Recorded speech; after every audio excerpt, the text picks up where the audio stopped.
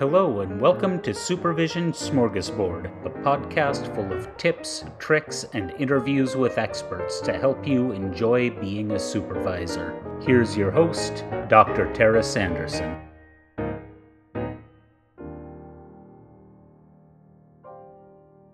Hey everybody, and welcome back. This is your host, Dr. Tara Sanderson, and today we are going to answer a write-in question. So if you have write-in questions, if you want to drop me a line and ask something, you can do that on any of my social media at Dr. Tara Sanderson, or you can do that through the Supervision Smorgasbord website. But today's question was, do you ever provide supervision to an associate who also has another supervisor? And then the follow-up is, do you take any specific precautions, like ensuring the supervisee has separate caseloads, or what kinds of things do you do to make sure that everything is set up okay? So this is a really great question because I think that this comes up a lot, especially if you have a really specific specialty, or if you have a really specific type of modality or something like that, that sometimes people will want to grow in that area, but they've already got a supervisor for kind of their general needs. They want to grow in another area. So I think that it is really important for anything that we do to have a good documentation trail. So if you're a supervisor already for a intern or supervisee, and they would like some sort of secondary supervisor or specialty supervisor, it's a great idea to have a conversation about like what might that look like, because there are so many different ways that you can do it. So in some instances, I'm a primary supervisor for folks and they want a secondary supervisor in EMDR. So I supervise clients that don't navigate any EMDR work, and an EMDR supervisor does all of the people who are. So one way that is great is that they get some really clear supervision over the area that they are really learning to and wanting to grow in. And I can continue to supervise the folks that are already a part of my practice or already that I know, or whatever kinds of things. Now, the complication becomes when maybe one of my current clients that I supervise becomes a EMDR client. So we do have to have a really good way of communicating amongst the three of us who is who and what is what. So I recommend a spreadsheet. You'll hear me say that a lot, but I recommend a spreadsheet or some sort of document that all three of us have access to, so that we are able to see when people move off of one person's supervision to another, or make sure that there's some communication that goes back and forth in that process. Typically, I find that supervision, doubling up on supervision or having multiple supervisors is best when there is a really clear way to split people, like by modality or by different type of style of treatment. But also you could separate people even alphabetically of A through G and H through whatever. You could separate them out by, intakes after this point to go to the secondary supervisor. You could do it in a lot of different ways, but however you do it, you want to have a good written trail. So what I recommend is that no matter who is the primary supervisor or secondary supervisor, that you have a clear documentation. So each board will likely probably have their own documentation if you're adding a supervisor or adding an additional supervisor. And that's great because that tells the board what you've got going on, but that's not enough for getting clear between the three of you about what's happening with that supervision. So you'll want to make sure that you have a document that shows who the primary supervisor is and who the secondary supervisor is, and what and how you guys are deciding who's going to be on which caseload. When I think about risk, I think about what would happen if somebody, came to me and gave me a subpoena and said, I want all your records for supervising this person. And I looked at them and thought, well, kind of depends on which client, because you may not need all the records for all of the clients, right? And if it's somebody who is being supervised by the other party, I would want to make sure that we were getting the right records for what was happening with that supervisee. So we need to have those documents that tell us that. Now, in that contractual document, I don't have anything that really says each client's name in it on that document, but I do reference the document that we will be keeping track of all of those pieces on.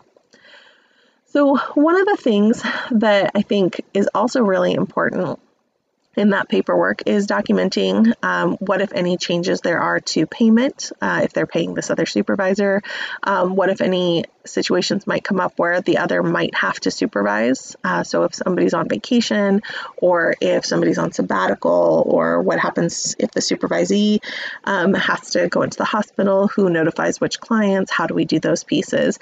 So it really, that contractual agreement that splits out the caseload, that communicates who's responsible for what, also really is a process document for making sure that those clients are taken care of. Because the thing that we don't want is that somebody might think it's somebody else's responsibility, and that a client kind of gets lost in the shuffle. So that document would help you really define out what and who is responsible for what in emergencies, or in vacations, or in whatever else is going to kind of come up.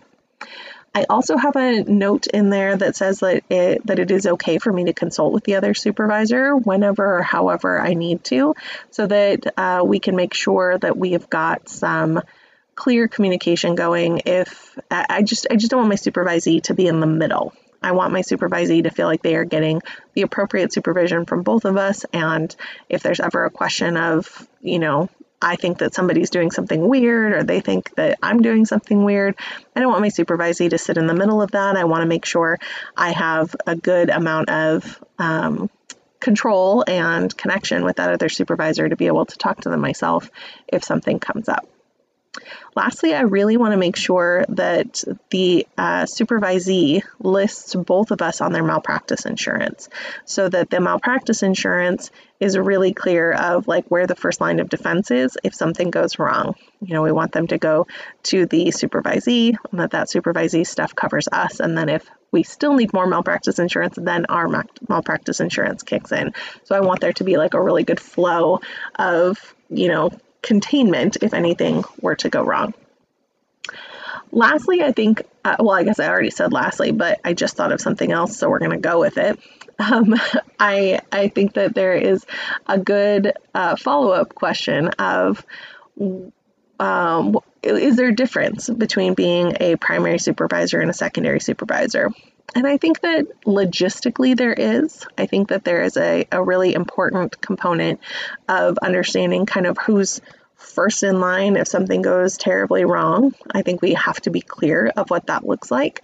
And if you are splitting the caseload by specialty, or you're splitting the caseload by something, you really do need, kind of the, who's on first, or who's up to bat. I don't know the right analogy there, but you really do need to know who's the first person that this supervisee is going to call, and who's going to be responsible at the end of the day if the board, wants to ask a question or is concerned about something. So there is an element of it where, yes, there's somebody primary and there's somebody secondary. And I think that part of that is not power differential in between those supervisors so much as it is just for clarity's sake, because they're never going to just be able to call both people and hold both people accountable if the supervisee does something weird. But I do think that there can be some real benefits to defining that piece for different avenues. So there are a few people that I'm a secondary supervisor for, which we really just put in place because we knew that the primary supervisor might be having some extended vacations or extended breaks in availability. And we wanted there to be someone just in case, so that that supervisee had access to a supervisor. So 99% of the time, I don't read a note. I don't really do anything for that supervisee. But when needed, I step in and help support someone. There are other times where I'm really active. We see the supervisee 50% of the time, each of us, and we read all of the notes and we do all of those pieces. So we don't necessarily look at each other and say, well, you're up first and I'm up second.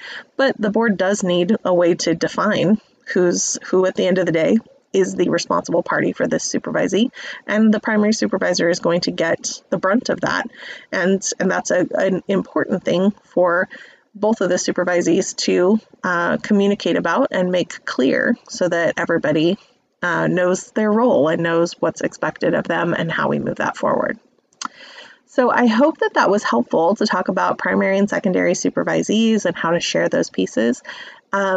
I have a document inside of our How to Have Interns in Your Practice that walks you through how to add a secondary supervisor to your internship or your supervisee program. So you can find me at Dr. Tara Sanderson /interns and see that as part of my course. If you are interested in asking your own question or hearing an episode talking about some of those pieces that you have concerns about, you can feel free to drop me a line at supervisionsmorgasbord.com or on social media at Dr. Tara Sanderson. All right, folks, have a great day and take care. Hey, everybody.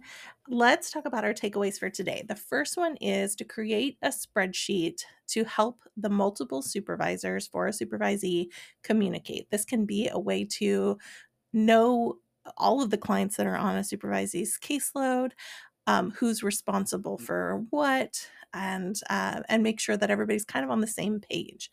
It should give instruction on how you're deciding who's being supervised by who, and clearly delineate which supervisor is primary or secondary for that client. And then, of course, any risk factors or any vacations could go on there too, just to make sure everybody is keeping things really clear. The second one is to make sure that you have a contract between all three parties. So this is in addition to maybe your informed consent or your supervision contract with the supervisee, that there is a way that all three of you are communicating about this. So you could include things like, how do we choose whose clients are whose? What's the payment situation? Who covers what for vacations or sabbaticals? Who notifies clients in case of emergency? We could put on there things like the hours reporting or evaluations, who's going to do what for those, how often they happen, when supervision is scheduled if that's needed, clarification that each supervisor can consult with each other, and clear communication that both supervisors are listed on the malpractice insurance as well as all other kinds of documents. Well, that is it for today. I hope that you learned something about multiple supervisors, and I can't wait to hear more of your questions next time. Take care. This has been Supervision Smorgasbord with Dr. Tara Sanderson. Please like and subscribe on your favorite podcast app. You can find us at drtarasanderson.com/podcast and on all social media at Dr. Tara Sanderson. Thank you, and we will see you next time.